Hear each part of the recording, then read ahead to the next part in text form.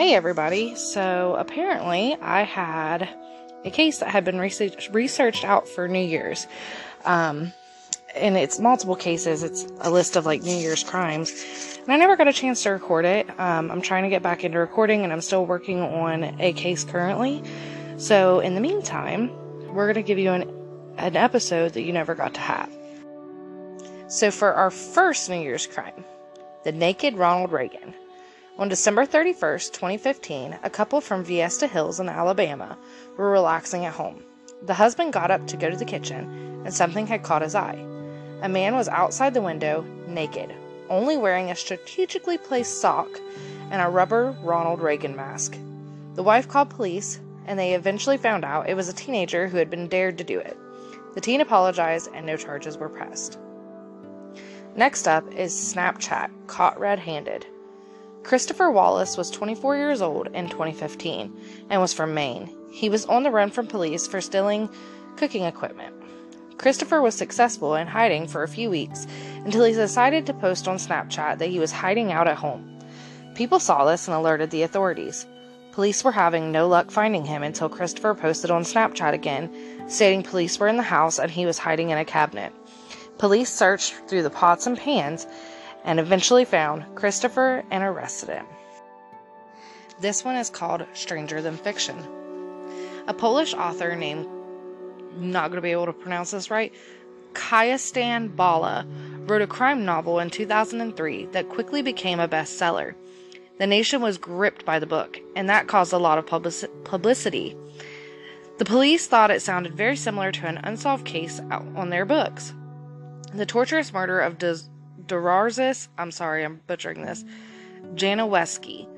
After digging into the case more, police discovered that not only had Bala known the victim, she was also the last known person to have seen him alive. Bala was arrested and sentenced to 25 years in prison. Facebook caught. In 2016, an arson was committed and a warrant for Donald Chip Pugh was put out by Lima, Ohio police. The police decided to use their Facebook page to put up a previous mugshot so they could inform the public and get tips. The tips that came in was way better than they had expected. David didn't care for his mugshot and commented a selfie of himself saying, quote, "Here is a better photo than that one. That one's terrible," end quote. Police thanked David for his help and later arrested him in Florida. And our last one of New Year's crimes was Airbnb gone wrong. Justine Smith and Francesco Perez wanted to start off 2017 with a bang.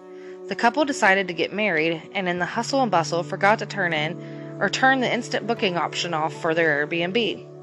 The couple tried to cancel it, but the renters agreed to be super chill, and so the couple allowed it for it to continue.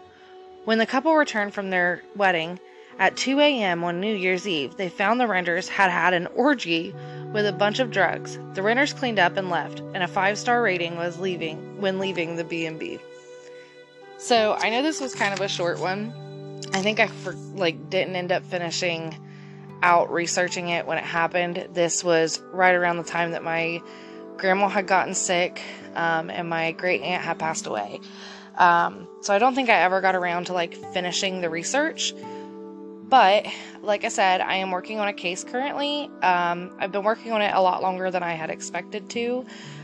I keep finding different things that I want to dive down the rabbit hole of, and I try to really research things fully, and this being a somewhat local case to me, of course, there's a lot of theories from local people, and so I've been diving down that way. I, have my own thoughts on it, but I try to be completely transparent and show every different side of things that could have happened.